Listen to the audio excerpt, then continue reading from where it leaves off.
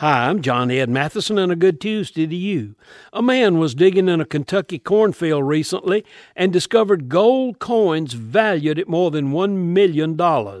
These coins were minted between 1840 and 1863 and were probably buried in the field because of the imminent raids by the Confederate troops.